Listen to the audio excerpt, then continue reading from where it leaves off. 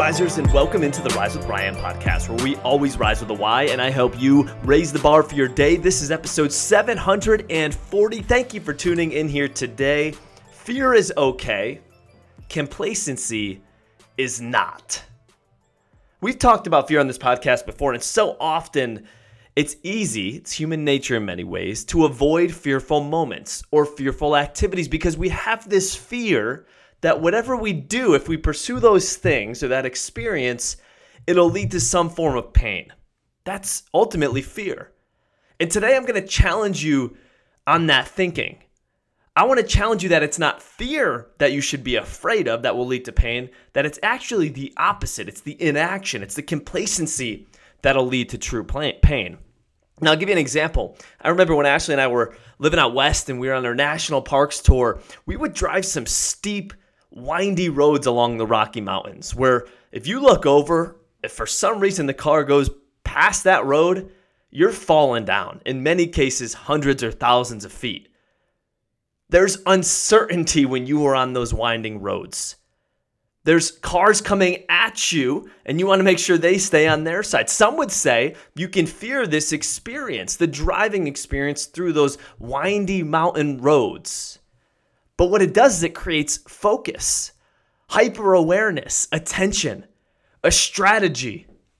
All of that is derived from this feeling of fear. You want to make sure that you're dialed in. It's fear to your advantage. Now listen to this stat. You may be familiar with this.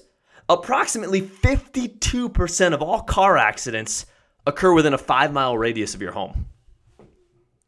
So you have a higher probability of getting in a car accident closer to your house on roads that you've driven hundreds and thousands of times, that you're familiar with. 69% of all collisions happen within a 10-mile radius from your home. So statistically speaking, in an area geographically where you should be more comfortable, there's a higher probability that you may get in a fender bender or an accident closest to your home. Why is that? It's exactly why the title is Complacency is Not Okay, but Fear Is. It's complacency. That's what it is. It's being overconfident. You understand the road, so you speed a little bit more. You're not paying attention. Maybe you're looking at your phone. I can't look at my phone when I'm on those mountain roads. I got to stay focused. There's no fear involved, but there is consequence. And that's the same for us in life. Fear is okay. Taking calculated risks is okay. Having that level of uncertainty is okay because it's a good thing. It drives focus, it drives attention, it drives growth, it drives priorities, it drives awareness, it drives strategy. All of those things go into that equation, but complacency in your health, in your relationships, in your finances, in your career, if you're complacent there, you'll be the statistic. It may feel like home, but sometimes that's the most dangerous spot.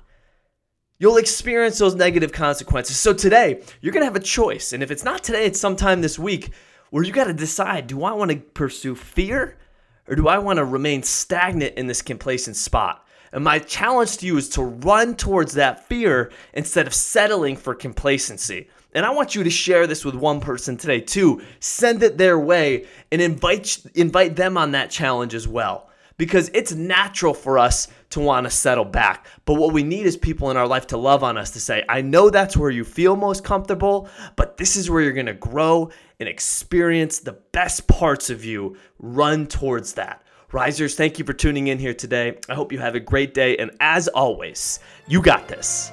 Rise up.